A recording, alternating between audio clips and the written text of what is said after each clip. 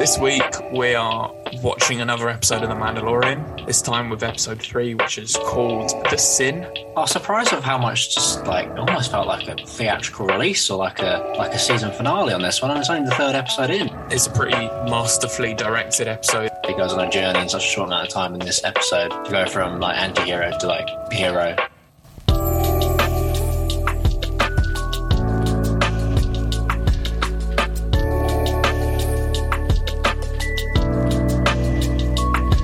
Hello there, and welcome to episode 27 of Live from Vader's Castle. As always, I'm your host, Dan McQuarrie, and I'm joined with my co-host, John Lee. Hello, John. Hello there, Dan. How's it going today? Yeah, not too bad. I've got my new Vader's cereal T-shirt on, especially just for this podcast. We're repping the T-shirt just for the podcast. Yeah, I mean, if you guys are following us on Instagram, I'll put a little picture of it on our story a couple of days ago. So if you've seen it, then you know what it is. And if you haven't, then I suggest you Google it. It's just the Funko Pop Vader T-shirt, and it's very nice. Oh, amazing. I ordered some Star Wars clothes today, actually, whilst we're on that theme. I was planning my look for Comic-Con. Me, John, another one of our friends, going to the London Comic-Con at the end of the month. And I decided that I needed to have myself appropriately dressed in Star Wars garments. So I ordered 2 sweatshirts and 2 T-shirts and a hat. So I'm going to be fully garmed up in Star Wars apparel, which is it's good. You love to see it. Nice, yeah. I mean, you got to dress appropriately at Comic-Con, so respect. I just want people to know that I'm a Star Wars fan. Live from Vader's Castle on tour. Yeah, exactly. That's the problem that all podcasters have, is that no one's going to come up to us at Comic-Con and say, "Oh, I'm a big fan of Live from Vader's Castle." Yeah, they might walk past us, or they'll get home and be like, "Oh, I'm sure I bumped into those Vader's Castle guys. I recognise those voices." Oh no, I missed them. Oh, what a shame. Anyway, so this week we are watching another episode of The Mandalorian, continuing our rewatch of the very first season of The Mandalorian. We're up to episode 3.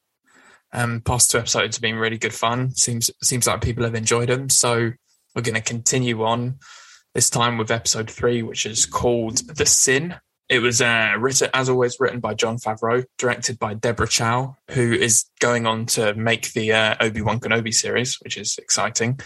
And it was released originally in America on the 22nd of November, 2019, and then we had it over here at some point in March of 2020. So this is a while ago this one came out. I think I've seen this episode probably like 3 or 4 times now. I am a big fan of this episode. It's one of my standouts from the first series, so I was excited to rewatch it again yesterday and to take my notes and to have this discussion here today. I'll pass it over to you, John. What your overall big thoughts on this episode, on rewatching this episode? Well, as always for the last 2 episodes, just like you said, they have been a fun rewatch, and just like the other 2, I really enjoyed watching this one. I must say, for this one though, I was surprised of how much it almost felt like a theatrical release or like a season finale on this one, and it's only the third episode in. It was like I couldn't believe how spectacular this episode was for the third episode. I remember just before I put it on, I was thinking, "Oh, did this happen in this episode?" And I was like, "No, surely that must have been in the finale. Surely it was in the final episode. The big bang before the end of the season." But no, it did actually happen in this episode, and I was like, "Wow, can't believe they actually did that in season 3." And it's like watching it again is just as spectacular as it was watching it for the first time. Yeah, it is a really theatrical looking episode. There's a lot of big action scenes, and definitely, obviously, the big moment at the end, which sort of grabbed everyone's attention, was all the Mandalorians shooting up in the air in their jetpack and getting involved in the fight. And I think that's something that I certainly wasn't expecting to see when I was watching this episode the first time around. And I think it's definitely a highlight of this first season, definitely. Yeah, I mean that final bit, that was a bit I was thinking. I was like, just before I started watching, I was like, oh, did all the Mandos like come out at the end? And I was like, no, that must have been in like the final episode. I was trying to remember, and I was like, and then when it came about, I was like, oh, fuck, no way! They actually like went with the big Mando reveal at the end, or like the big, not reveal, but like battle, I suppose you'd call it, like showdown at the end. I thought that was a big moment for the third episode of a season. It's like you don't often see this. Like third episode in on most TV shows and stuff, you're still ramping up. But on this one, we were just they went straight in for it off the bat, which I respect them for, and it's obviously worked out really well for them. Yeah, and I do think this was a pretty huge episode in terms of like character as well. Like this was the big moment for the main character in the show to, you know, make a change of heart, change the person who he was, and goes back and forth of whether he's actually going to make that change. And then obviously he does, and he decides that, you know, he needs to rescue this child instead of abandoning it to be, you know, tested on and killed. And then it goes on to set up the rest of the story of the further season and the following season after that, of him and the child sort of roaming the galaxy together whilst being chased by bounty hunters in the Empire. So this is a really significant and important episode in The Mandalorian. And there were so many moments that I noticed more sort of on rewatching it, of where those moments sort of lead in further episodes, and how, I guess just, yeah, how significant and important this episode really was. And I do think it's a pretty masterfully directed episode in the sense of like the action is like, a lot of the action is unlike anything we've ever seen before in Star Wars. I think it's like a lot sort of more gritty and realistic action than you typically see in Star Wars, but it doesn't feel out of place either. It's like that good balance of feeling a bit different, but also feeling correct. And I think that's all credit to Deborah Chow as the director. I'm really have a lot of confidence in her as the director of the Obi-Wan Kenobi show, because this episode is a pretty phenomenally directed piece of action. And she also nails all the character moments and the really intricate emotions as well. So, I mean, we all know we're excited for Obi-Wan Kenobi, but watching this episode yesterday just reminded me that it's definitely in good hands with this director. Yeah, no, Deborah Chow's actually, I completely agree with everything you said there. She's done a fantastic job on this third episode. Yeah, I mean, I completely agree. The character moments in this, I think, are paced really well. And like on a rewatch, you can really see this is the episode where obviously Mando starts to care more about little Grogu, little baby Yoda, obviously because of his actions in the episode itself. But then obviously it's the little side points you get, you know, like you really have to not pay attention, like you have to be fixed on the screen, but it's easy to miss at the points of him, like with the little, I don't know, like the little ball thing that's screwed onto his control. I think that was a really cool moment. Obviously then seeing that later on in the seasons, that little toy he makes seems to be very important to him. And it seemed to be that was the turning point in Mando's like, oh no, I need to go back. Yeah. Which I think you could have blinked and missed it really. But I think it was really important. You obviously sort of on reflection, when you see the Ahsoka episode later on where Grogu uses the Force on that ball, and like you sort of think back and like that is obviously quite a significant little thing to their relationship. But seeing this episode again of like where it all started, and like that moment when Din puts his hand on the control stick and realizes the ball's not there, being that trigger for him to think, nah, this little kid is like too innocent and too cute for me to like abandon him. And that's like the moment where he like switches. So I do think it's like such a subtle little like moment, and it represents quite a lot, just that weird little sort of metal ball. But I do think it's one of those like finer things that becomes such a big idea throughout the series. And I do think this episode handles that sort of stuff really well, of like little moments that like go on to mean a lot further down the line. And I think, yeah, as we've both been saying, I think this episode definitely captures all of that stuff fantastically well. Yeah, I mean, it was cool in the episode as well. I mean, it's been a while since I've seen it, so it was nice to reflect back and see, like, throughout the episode, you could see Mando, like, slowly being more and more interested about, like, what was happening with Grogu. Like, obviously, like, straight away when it gets taken off, he asks the client, he's like, what are you doing with it? And, like, you could point out at the time he's, like, wondering just because, like, he doesn't trust the Empire and he's just curious about what they're doing. He doesn't like the Empire. He's just curious about what they're up to, you know. So and the client kind of just shuts him down and he just takes his payment and leaves. And then obviously he asks again to the guy that dished out the bounties. Oh God, what's his name? Grief Karga. He asks him about the child again, and again Grief Karga's like, well, you know, that's breaking the code, the guild rules if we ask. So, you know, it's not really part of our business.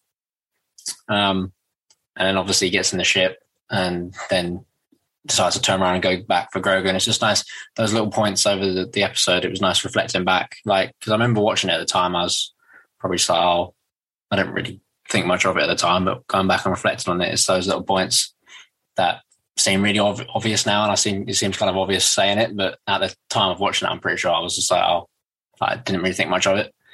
I thought it was just like curious or something. As obviously Mando's a character we haven't really seen much of, like, you're not sure how he thought we react to these sort of things. No, it was nice to notice that on the rewatch as well.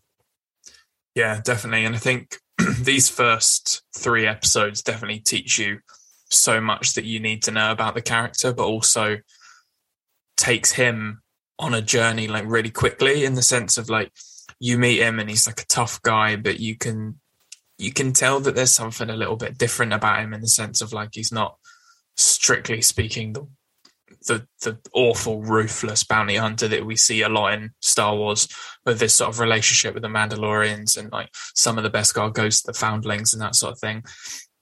And then obviously with, like, the Jawas episode, like, we see that side of him which is aggressive when he's just disintegrating Jawas, but then we also see that part of him where he's, like, willing to help out. And then obviously in this episode, we see the side of him, which is, like, he wants money, he wants payment, he wants his reputation to be upheld. But then ultimately what matters to him more is, like, doing what's right because of this connection that he's formed with the child in such a small amount of time. So I think when you look at these, like, first 3 episodes as sort of like one sort of little package, there's so much, like, character work for the Mandalorian that's been done in these episodes, of just, like, creating a character who's actually, like, quite complex, but ultimately, like, good. And I think that's sort of this was definitely the episode that, like, made me realize, all right, this is why he's the main character. Because, like, the first 2 episodes, you're like, right, okay, he's a bounty hunter, he's a bit of an anti-hero, but, like, this is the episode where he goes from being an anti-hero to a hero, and you're like, yeah, you save that kid. He's cute. Don't let anything bad happen to him. And this is where he goes from, you know, being a bounty hunter to a space dad. So yeah, it's brilliant. Yeah, I mean, I almost feel like these first 3 episodes you could put into, like, you could do, like, a mini film. I mean, how long would they be? Like an hour and a half, wouldn't it? So a very short, like, intro film, like, obviously the same as they did for Clone Wars, but significantly better. Just, you know, as you said, that the amount of character development and stuff we get over these first 3 episodes in such a short amount of time, as you say, like, he goes on a journey in such a short amount of time in this episode to go from, like, anti-hero to, like, hero. I think, yeah, they could put it in, like, a little film. I think that would have been quite interesting to be like, this is how we got to where we are, and then, like, episode 4 could just be, like, the story afterwards, or sort of thing, you know, like the supporting series. Yeah, no, definitely. It's really, like, yeah, really, you can tell on these, like, first 3 episodes, they had, like, the clearest of clear visions of, like, what the show was going to be. And it was very much like these first 3 episodes delivered on that vision. And then sort of the writing process was like, right, where do we take the show next? And that's not criticism on any of the other episodes. There's some episodes to follow that I love, some that I just like, not love. But I do think these first 3 episodes are really sort of well-rounded, and, like, as you said, could easily be a film in themselves. It's just, like, a really well-rounded and really direct and, like, intentional story from, like, A to Z. And then obviously the rest of the series just ends up being more of a treat on top of that. So we've sort of given quite a lot of our overall thoughts.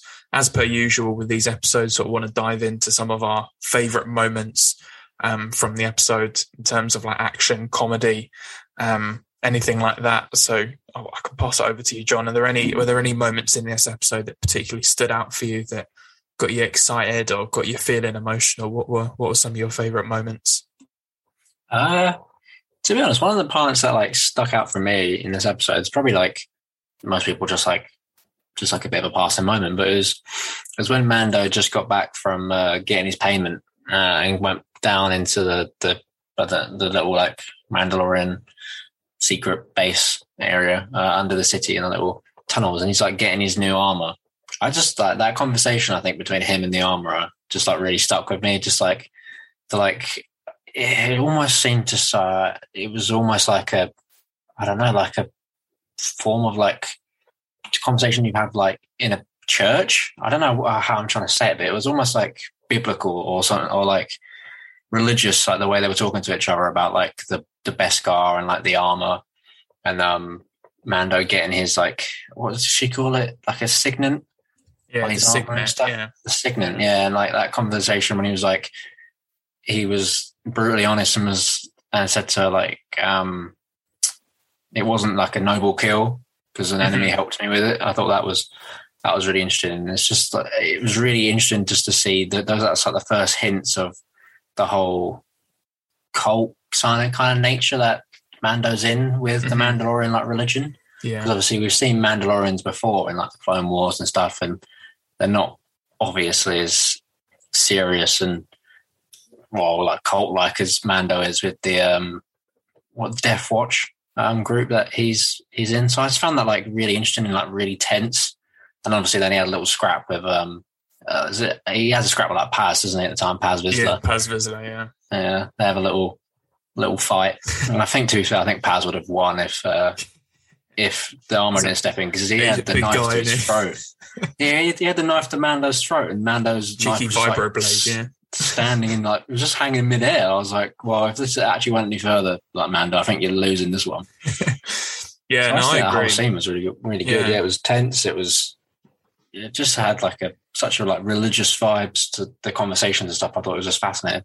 Yeah, I agree. And I thought it was a really, really great scene. I think, as you said, it's potentially one that can get overlooked because of like some of the great action scenes in it. But I just think that, as you were saying, like the amount that we learn about these Mandalorians, I guess your relationship with Star Wars very much affects your opinion here, because if you've never seen the animated shows and you're just coming into The Mandalorian after having watched the films, this is you learning about the Mandalorians for the very first time.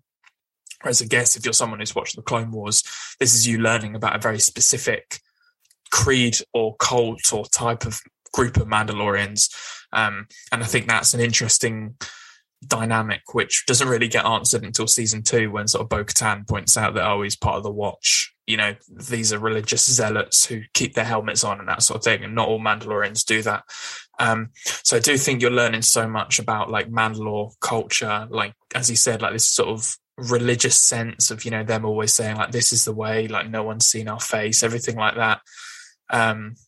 And what the Beskar means to them, and how like ceremonious like crafting the armor was, obviously being tied in with these like Clone Wars flashbacks of Din Djarin as a kid. Like we see the super battle droids here for the first time, because like the first time we see the flashback, we don't see the droids, we just see the fighting and the running.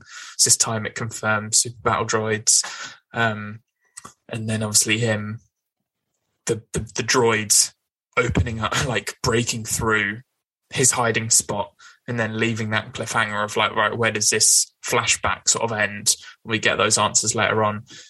So yeah, completely agree with you. I think it's a really, really important scene for like world building and character at the same time. And I just think the whole aesthetic of like the Armorer's Forge is such a cool design. And I think it's the whole idea of like the Mandalorians hidden out underground with this like secret forge, and there's like loads of them down there.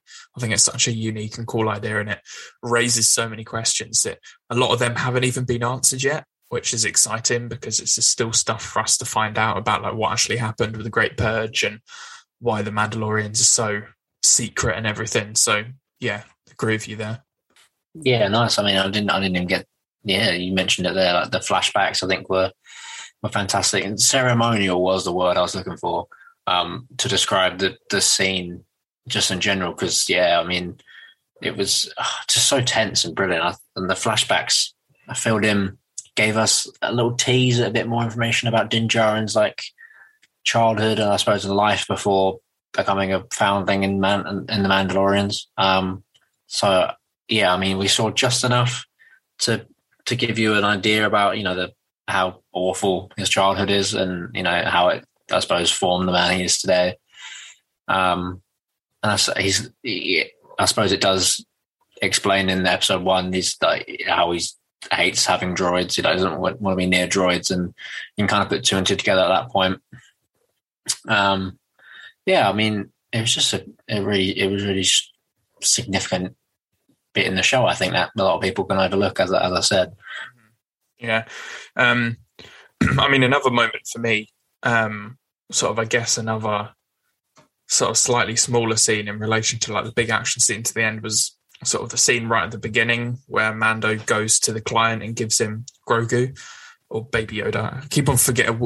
We refer to them with their hindsight names, but obviously at this point we didn't even know his name was Din Djarin either. So this is obviously a rewatch, hence why we're using all the names we now know. But when Mando takes the child to the client, I just thought that scene, much like that's the first scene in episode 1 when he originally meets the client, there's like so much tension between him, like the stormtroopers, the client. Obviously, as you had mentioned earlier on, like he's asking all these extra questions of like, what are you going to do with it? And, you know, it's none of your business, basically. There's the sort of the completely ridiculously impressive way that they get so much emotion off of his face when you can't see his face. Like, you can just tell the way that like he's looking through the mask at like the child getting sort of taken off, that he feels guilty for what's happening, but he doesn't know if he should feel guilty. And then the Beskar's in front of him, the whole Camp Tono filled with Beskar, and there's that side of him which is like, oh, you know, the metal should be back with the Mandalorians, this is good payment. But then there's also that like split of spirit of like, oh, I don't know if what I'm doing is right, and just all the tension in that scene. And like, I mean, you mentioned it in episode 1, but like the way the client is like played by the actor is just so like menacing and such an interesting and like unique character. And I just think that first scene again sort of like really well mirrors the episode 1 scene of him getting the job and then him here delivering the job, of like that equal amount of like tension, but in the way that the first one was sort of like him questioning what the job was really about and whether it sounded like a good deal, to this one, him questioning whether he should have just given up the child. It's like a really interesting mirror. And yeah, just a scene that for me just like stuck out. Really, really good scene. No, yeah, I completely agree. I mean, yeah, it follows on from my point that I made about episode 1 of like just, yeah, how intimidating and menacing the client is for basically doing like nothing.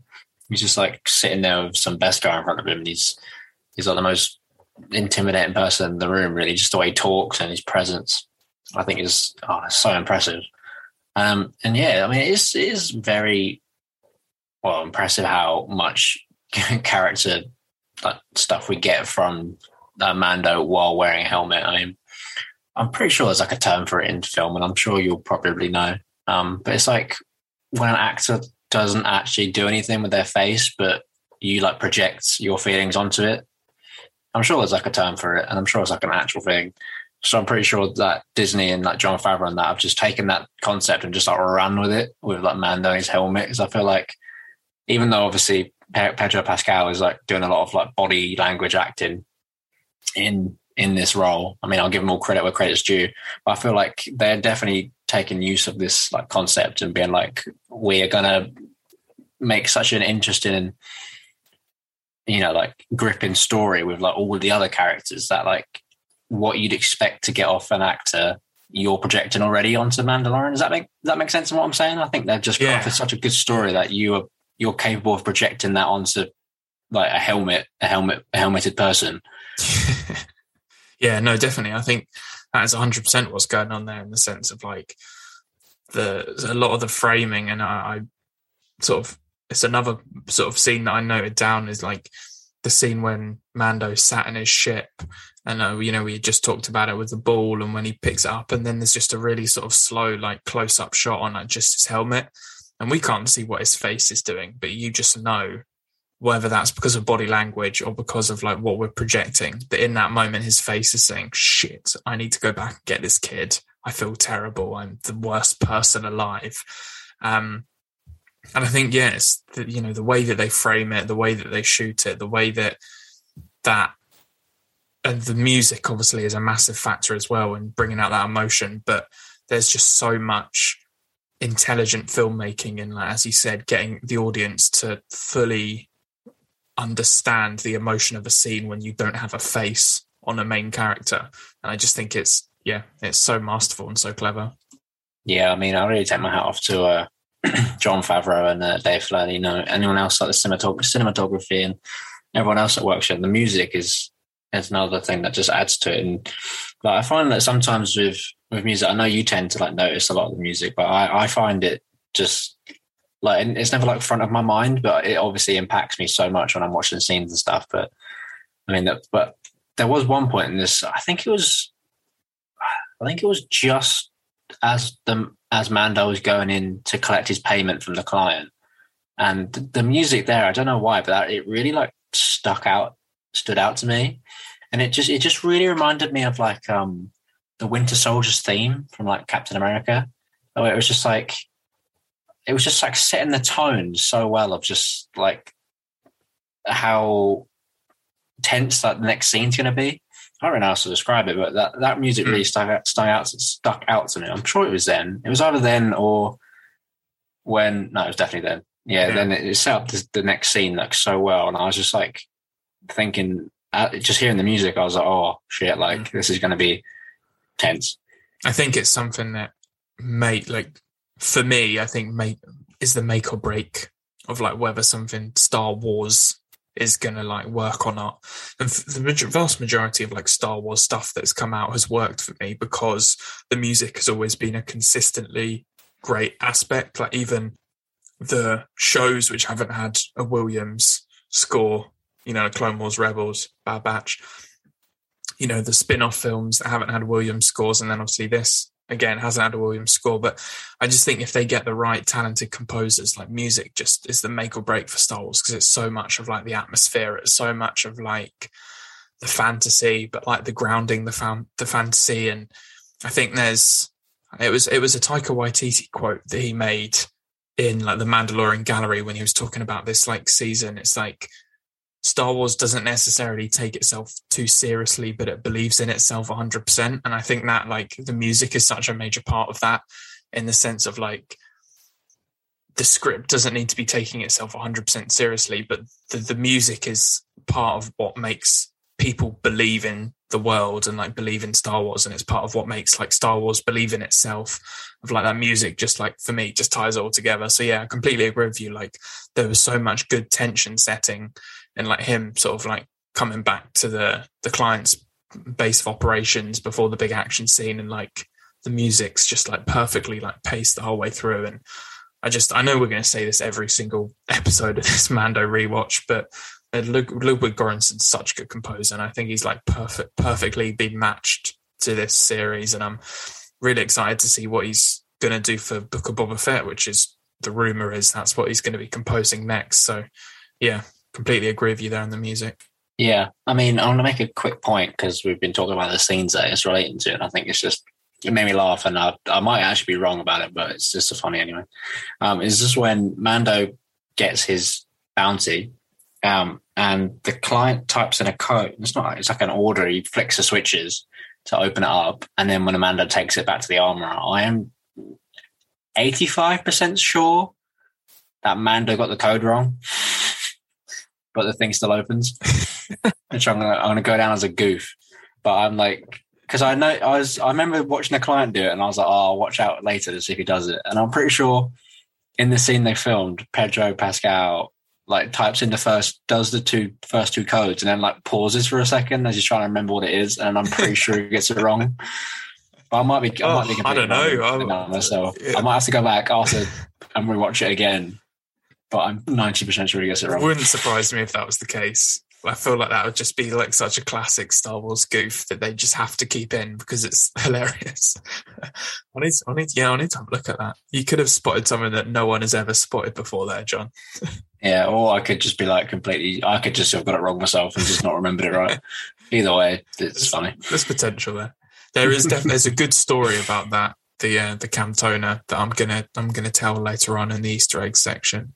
So don't let me forget that. I think for me the other two favourite moments, I imagine they're probably amongst yours as well, with sort of the two big action scenes. Of the first one being when Mando breaks in to the client's base to rescue the child. I mean, I could go on about this action scene all day, so I'm going to fling it straight over to you. What did you think of this first sort of big action scene of this episode? I mean, I think it just goes to show how terrible stormtroopers are at their job. Because I mean, one of them hit though. One of them hit a bullet. He probably was like, "Yes, finally," and then just gets. I mean, it reflected off the Beskar, but he still landed a shot. One of them. Yeah, I mean, this scene I think sets up beautifully, just like how like skillful Mando is, I suppose, and how much of a threat he's going to be going forward, especially now with the Beskar armor. I mean, as you just said, like a stormtrooper hit a shot, which is a rare occasion in Star Wars, and he was cheated off a kill from the Beskar armor. So that's pretty tragic for him. But I mean, we see a bit of action from Mando in episodes, obviously 1 and 2, and obviously in episode 1 in the end we see loads of action. In episode 2 he fights the Mudhorn. But I think the thing this scene really did for me was like show just how like, I don't know, like tactical and like aware of his surroundings he is with things. It really reminded me of an episode later on when he's like in prison, when he's in the prison, and it's like he's almost, it's not like full on he just goes in and like runs into a room and beats the shit out of everyone. He just like kind of just like, I don't know, it's almost like he's like Batman. He's kind of like just appears and like takes someone out. And that's that sort of vibe where it was just like he's just really intimidating without actually being like a like dominating presence in the room. If that makes sense. I got the Batman vibe a little bit as well. It's that like just appearing and disappearing and like heading like purposefully walking around corners at the right time and stuff like that. I know completely what you mean. Yeah, I mean it was just because we've seen him in obviously episode 1. He was just like, we'd seen him as just like a unreal gunslinger, just like shooting the shit out of everything and like being quick on the draw and stuff. So that's obviously cool, and you know that's what we want to see from like a Mandalorian bounty hunter, because that's really cool. But I just think this scene just shows, this in this episode, sorry, just shows like how just like intimidating he is without like appearing intimidating, just like being stealthy and tactical and just like clever about him. He's like he's got a full bag, you know. He's not just like brute strength or quick on the draw. He's got all the skills he needs. And he's got a flamethrower for burning stormtroopers alive. Yeah, that was for Uncle Owen, that one. R.I.P. And Baru as well. Don't forget Baru. Oh, yeah, of course. Yeah, no, I love the action in this. I think it's when I mentioned earlier, like the action feeling like really sort of like different and gritty and like realistic, but also like Star Warsy at the same time. I think this scene in particular like felt that way for me, because it was like sort of felt like those sort of like spy action scenes where it's like someone breaking into a top secret base and like stealthily taking people out. So there's like that element to it. But then there were like stormtroopers, and he had blasters, and he had a flamethrower, and he had like a grappling hook. And then obviously there was a scene at the end where he gets surrounded and he uses the what they call it, is it the whistling somethings? The birds? Whistling birds, that's it, yeah. Yeah, when he uses them to like take out all the stormtroopers, like it felt like something I'd seen 100 times before in like grounded on earth like action scenes, but it was like the Star Wars version of it, which was obviously like fantastical with like ridiculous tech, but it all just like, because it's Star Wars, it just works. And I just think it was such like masterfully like directed and like shot. Like the cinematography was like so good, like the darkness and the light and everything about the scene I just thought was really, really impressive. And I remember like watching it the first time around and like just getting so hyped. I was like, yes, he's fucking going and getting the kid back, let's go. Like, and like still on the rewatch, I'm just like, yes. It's like, yeah. And then obviously the bit with the probe droid and Dr. Pershing, and like he's just in and out. He doesn't even like care to talk to him. He's like, what has he done with the kid, blah, blah, blah. And then he's gone. Yeah, such an awesome scene. And just like, I think like, you think, oh, damn, that's a good action scene. And then like, it just kicks straight into another one straight after this. And you're just like, geez, we're getting gifted to this episode. Yeah, I mean, I think this just sets up Mando to be the Star Wars version of like Batman / James Bond. It's just a perfect combination of the two. Yeah, he is. Yeah, that's a good combo, actually. He's got those sort of like some of those Batman, Bondy vibes. And then he's just got like some cowboy vibes as well in there as well. Yeah, he's got a full locker. Yeah, exactly. And then I imagine the final big scrap was probably another one of your favourite moments, was it? Oh yeah, of course. I mean, it just goes without saying, isn't it? Like a big shootout at the end, including droids, Mandalorians, bounty hunters. I mean, what more can you want?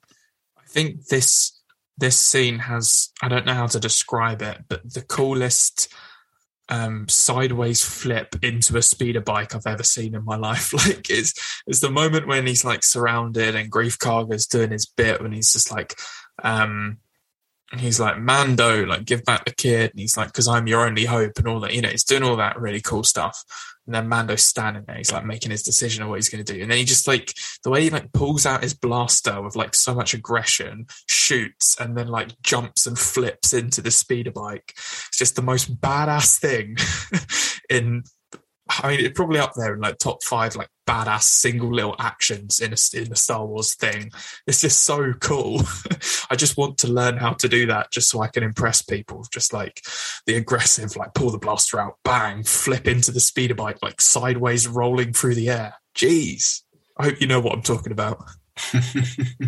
No, I do. And it was pretty slick to be fair. Just again shows off how badass Mando is, and it's a definite move I could see from James Bond. Yeah, and obviously him hiding in the bike with his pulse rifle like stuck out, just sniping everyone. Oh, it's just the tactics on like, you've got to be in a position where you're not going to get shot, and the way he uses like it's like Obi-Wan using the high ground, but him using the speeder bike. It's like, it was just game over for all of them. He just couldn't handle him. Yeah, that little shot when he was is peeking out with his pulse rifle, it just really reminded me of like, I'm sure it was like a shot in Saving Private Ryan when like one of the enemy snipers is like shot the exact same way. But, like it just goes down the barrel of their gun as it like peeks out. I'm sure there's a shot in Saving Private Ryan or like another war film. And it was just so much action like straight away, and it kind of just slowed it down for a second, just to like build the tension back up again. I thought, it was brilliant cinematography. Oh, so much tension in that scene. Like obviously when all the shooting's happening, but like the moments when there's like dead silence and like you see the bounty hunters like moving around, but you don't know like where they're going and who's going to shoot next. It's just such a good like build up of tension. Then obviously it all sort of reaches like its sort of climactic finale when all the Mandos just fly in with their jetpacks, and then big Paz Vizsla's got his minigun like railing them, and then unreal. Yeah, I mean, I'm still just shocked they did that the third episode in. As I said right at the beginning, like that's something you wouldn't feel disappointed seeing in a season finale. So the fact it was like the third episode, you're like, Jesus, unreal. Yeah, when you reflect back on it, you can understand why this show like just took the world by storm in that first like month that it was out, because like these first 3 episodes just like, crazy good Star Wars content. Yeah, I mean, I see, it is so easy to see how it was such a hit like, straight away. And if these are the first 3 episodes, just set, as you said earlier, I mean, just set the tone for exactly what we expected for like the rest of the season. You know, it's given us some of the best moments of the entire show, like straight away. So, hats off to Jon Favreau and Dave Filoni. Exactly, I agree. Should we jump on to our characters? As always, we've got standout character of the episode, favorite background character, and then we'll finish up with Easter eggs. So, first of all, standout character of the episode. Who's your standout character of this episode? Well, same as I think some of the characters in here we've seen in like the last like 2 episodes. I think my standout character is Dr. Pershing. So I just think in this episode, like the bit we saw of him was pretty pathetic, to be honest, of his character. It was just like him cowering on the floor as Mando pointed a gun at him. But I just really like the fact that he was like so desperate to save like Baby Yoda at the start.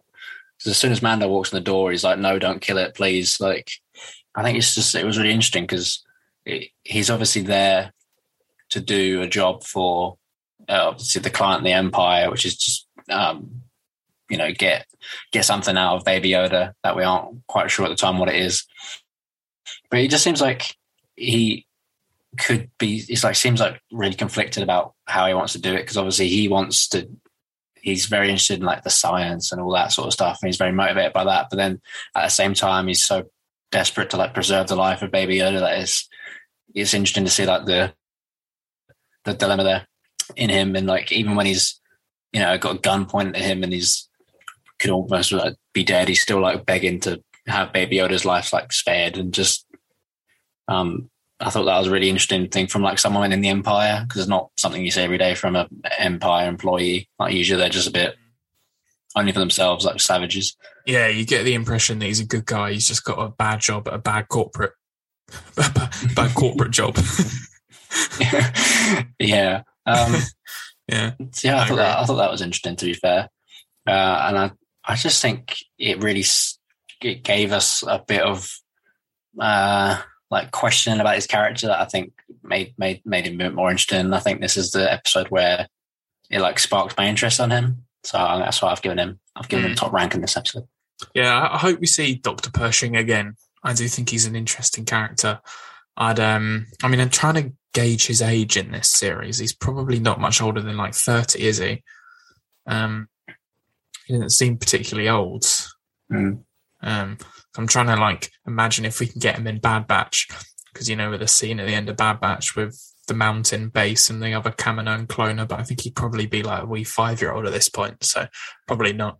But yeah, no, I agree. He's a cool character. I think for my standout characters, I think I'm trying to pick a character who is in The Mandalorian, because he's literally the title character, and obviously he shoots up, a lot of stormtroopers, and he's very badass. So I did go for someone who wasn't Mando, and I went for Greef Karga. And the reason I went for Greef Karga is he wasn't very likable in this episode at all, and that was not the reason that I went for him. I just felt he just fitted the character who, like, you don't really know if they're good or bad, but that they only serve their own self-interest. Sort of a bit like Han Solo when you very first meet him, and obviously it doesn't take you long to realize that he's a good guy. He just pretends not to be a good guy. But like Greef has obviously got that moment when like Mando first comes into the bar and he's like, "Oh, Mando, my favorite bounty hunter. They all hate you because you've got the biggest score."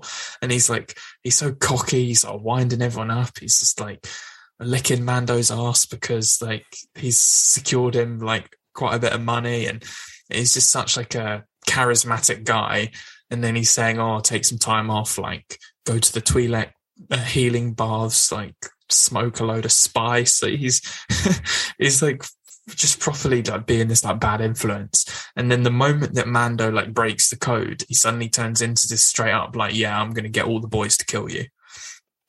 And then that scene, like the confrontation in the sort of, I guess you call it like the market square or whatever, when he obviously has like the classic Star Wars line of like, well, it's a remix of the classic Star Wars line. It's like when Mando says, "Why should I trust you?" And he's like, "Because I'm your only hope." And he's almost trying to play him and like, "Yeah, you should trust me." But really what's going to happen is that, Mando's going to get killed. And then obviously what we know about Greef Karga further down the line when he sort of, joins the team as it will and sort of plays on Mando's side. But he only does it because he thinks it's in his interest. And I just think he's one of these like multi-layered characters who's, you never really know what side he's on, but he's always just really charismatic and likable, even though you think he's a bit of a prick. And then obviously he has the moment at the end where he gets shot, but the Beskar in his pocket saves his life, which is, if you've watched the behind the scenes, you know that he was actually meant to die there, but they just thought Carl Weathers was so good as Greef Karga that they just changed their mind and didn't want to kill him off and wanted to bring him back for episode 7 and 8. So they, added that whole Beskar element to the scene. So I just think, if he was such a good character that the writers decided not to kill him off because they liked him so much, I think he's worthy of being a standout character. No, yeah, I mean, it's a good choice. He's like one of the characters in this episode that, like, whenever he's on screen, just captures the your attention, and like he kind of just like holds the room. So Carl Weathers is a great actor, and he plays Greef Karga so well. I completely agree with everything you said, and I completely agree. If the writers want to keep him on by shooting a little extra scene of him surviving with some Beskar in his pocket, then I have every faith that he's an excellent choice for a standout character. Yeah, I mean, everyone knows the story of, Jesse from Breaking Bad was meant to die in the first season, and then he ended up becoming the, basically the second main character in that show because he was just so good. And, this could be another story. Maybe Greef Karga is going to be a huge presence in Mando season 3, maybe in Book of Boba Fett, who knows? But the longer that we see Carl Weathers in Star Wars, the better. I think he's a great character. And I've even got his little vintage figure just next to me on my little display cabinet, still in his box, looking proud. Yeah, class. So do you want to go on to background characters? Yeah, sure.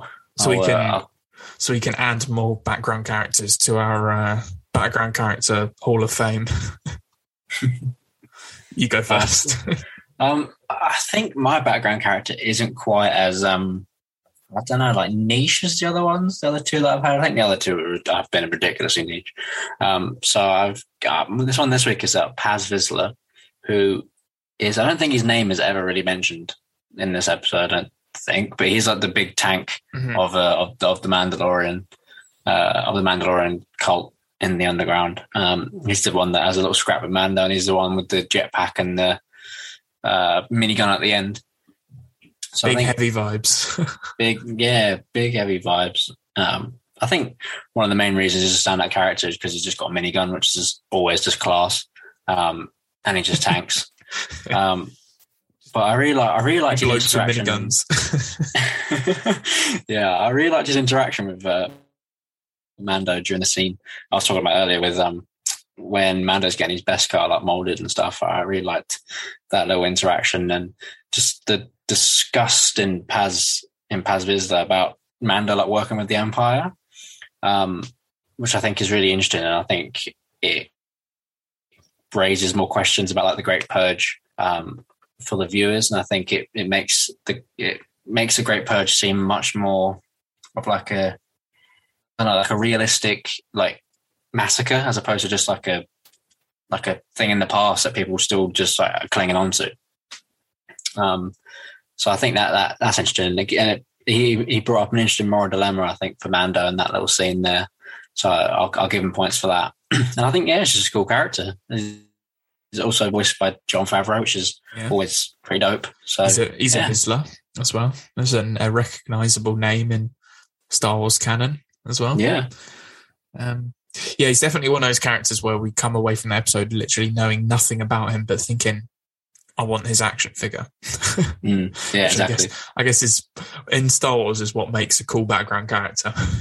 Yeah, just like my guy from episode 1. We know nothing about him, but we want an action figure. We just want a tie-in comic or novel about them.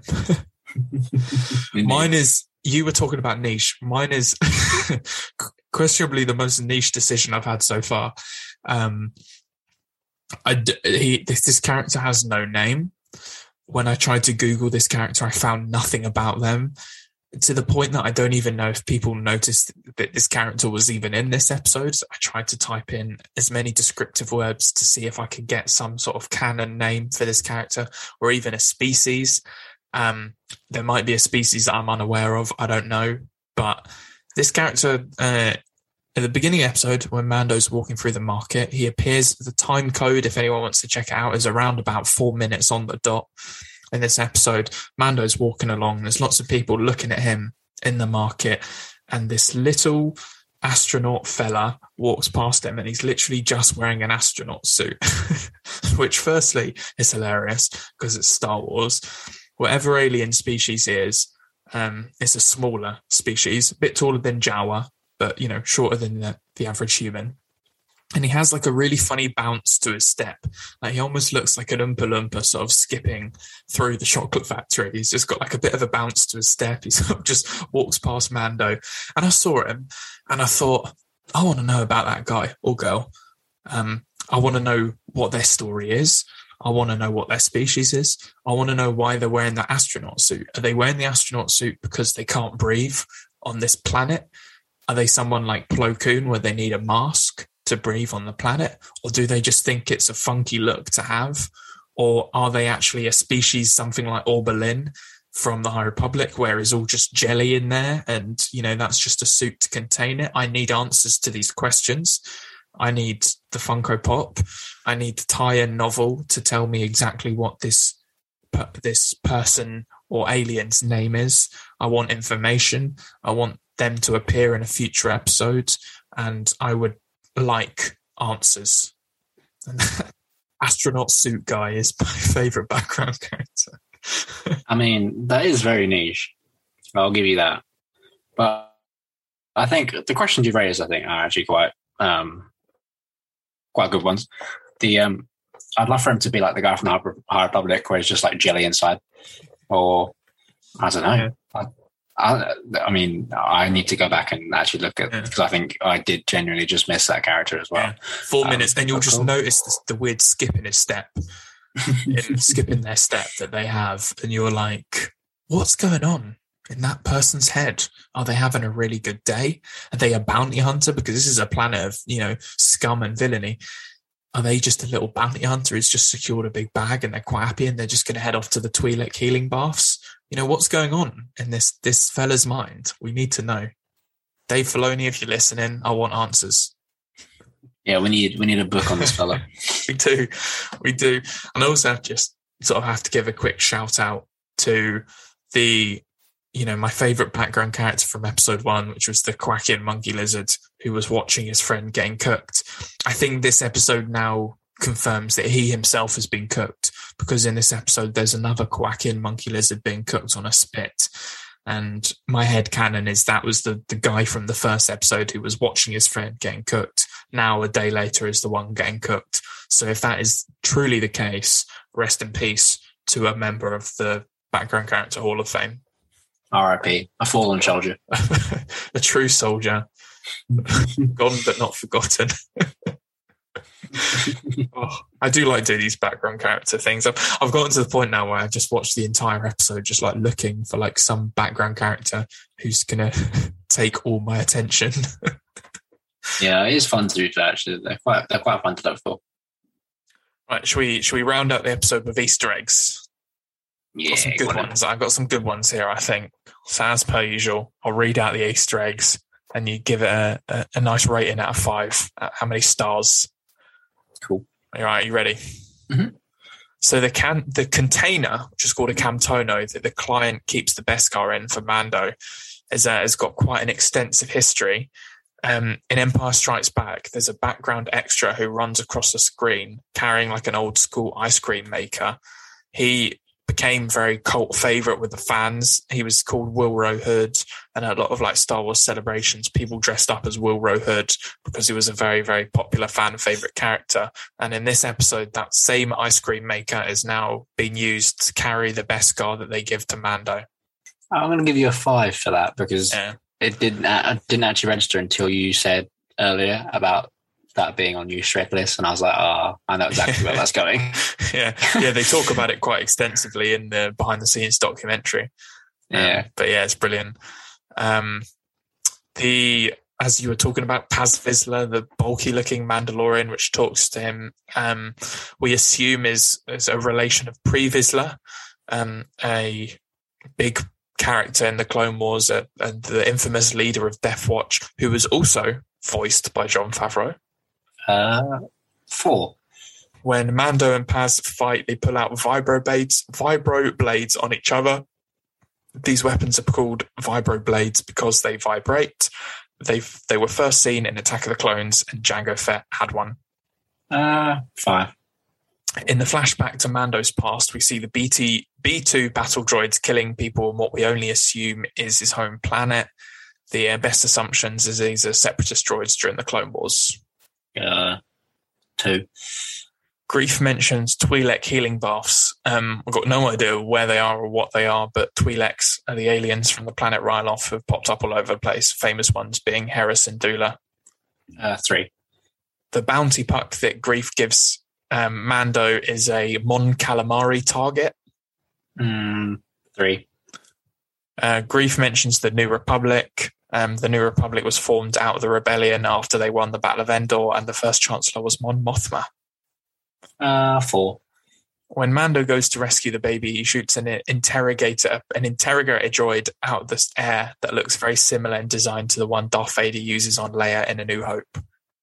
4. They do have a very long name, and I can't remember what the name was. That's poor research from me. One of the bounty hunters in the shootout on Navarro is a Zabrak, which is the same species as Darth Maul from the planet Dathomir. 3. When the Mandalorians attack the bounty hunters, they all have jetpacks on. It's a classic tool of the Mandalorians that have been worn by the likes of Boba and Jango Fett. 3. There we go. Those are the Easter eggs I got. Nice. Some decent ones in there, to be fair. Yeah, it was quite a good little Easter egg episode. There's one of the episodes coming up is a phenomenal episode for Easter eggs. I'm looking forward to getting to that one. So yeah, that wraps up our discussion of episode 3 of The Mandalorian, chapter 3, The Sin. I think you can probably come to the conclusion from everything we've been discussing that we're both big fans of this episode. Oh yeah, of course. I mean, The Mandalorian hasn't missed yet. All the seasons slap. All the episodes slap. Yeah. So it's been fun rewatching these episodes and discussing them on the podcast, and it's been fun, finding some of the more obscure Easter eggs, characters, that sort of thing in these episodes. If you're enjoying this, let us know, and we'll keep doing it sort of throughout our podcasting endeavors. I think we're not trying to do one every week. We're trying to break it up a little bit. So when we come back next time to do episode 4, it might be a week or 2 away, but be on the lookout. It'll be here soon. Yeah, I mean, it's quite nice rewatching them again and actually having the time to look out for the smaller details and stuff that you usually miss on the first watch. So I'm having a good time. Yeah. And then the only thing left for this episode is to let you know about our next book club. Last episode, we discussed Master and Apprentice by Claudia Gray, which was a really, really good fun episode. I hope people either have listened to it and enjoyed it or plan to listen to it. It was a good episode, and it was a really fun book to discuss. To decide what book we're going to read next, we put a poll out on our Instagram. We put 4 books up on the poll and then sort of had 2 semi-finals and then a final. It was a tightly fought battle between Aftermath and Thrawn, but the winner of the competition was Thrawn by Timothy Zahn, the first canon Thrawn book that came out, I think it was around about 2015, if I'm right, 2015, 2016. So that is going to be our next book club book. Are you excited to dive into this one, John? Yeah, I'm actually. I've been meaning for an excuse to dive into Thrawn books. I think this is a good chance as any, and I'm looking forward to it. Yeah, this is a book that I've read before, but it's over a year since I've read it now. It was the 4th Star Wars book I ever read. and I loved it the first time I read it. So I'm very excited to read it again. And I actually read it on my Kindle the first time. So now I'm going to order myself a physical copy, which will go proudly on the shelf. So it's a good excuse to get that physical copy ordered and to give it a read again. So I'm excited about this one, and it'll be fun to dive into it on the podcast in about a month's time. Yeah, I mean, it'd be nice to just read it and then have a good discussion about it. They're always very interesting, and it's always nice to deep dive into these books and find out more about them. Yeah, and what's the plan on this one, John? Are you going to read all of it the night before, or are we going to space this one out? I mean, I'm going to try and space it out and read it for a good amount of time, so I'm not cramming the night before. I mean, it's never an issue with these Star Wars books because they're always good, so I don't mind sitting there for 6 hours after work to read them in one night. But I have a feeling this is quite a chunky book, this one, so you might want to give yourself a bit of time. Yeah, I mean, I'll try and make time in the evenings to give it a read before bed or something, so hopefully. But yeah, so we'll probably have that episode out in about a month's time. Just it gives us time to read it and get other episodes out that we're interested in talking about. So stay tuned for that. And we will be back next week to talk about more Star Wars. What we're going to talk about will be a surprise because we don't know yet. No, not sure yet. But obviously we have a date for Book of Boba Fett now, 29th of December. So you can expect a couple days after that, the weekend after that, you can expect us to start our weekly Book of Boba Fett discussions, which I must say I'm bloody excited about. Yeah, me too. That should be good. Something to look forward to in the coming months and the new year. In the Star Wars calendar. Yes. Right. Really very exciting. So if you want to stay up to date with our podcast, make sure you follow it, subscribe to it on any podcasting platform that you use. As we said, we upload new episodes every weekend. We're also on YouTube. Live from Vader's Castle is the channel, so subscribe over there. Follow us on Twitter at Vader's Castle Pod, TikTok at Live from Vader's Castle, and Instagram at Live from Vader's Castle as well. Instagram's where we're most active, and we sort of interact with people a lot more over there. So give us a follow on Instagram if you like what we do. And that's everything from me. John, you can close us out. Yeah, well, thank you very much for listening, guys, and we'll see you next week. Goodbye. See you next week.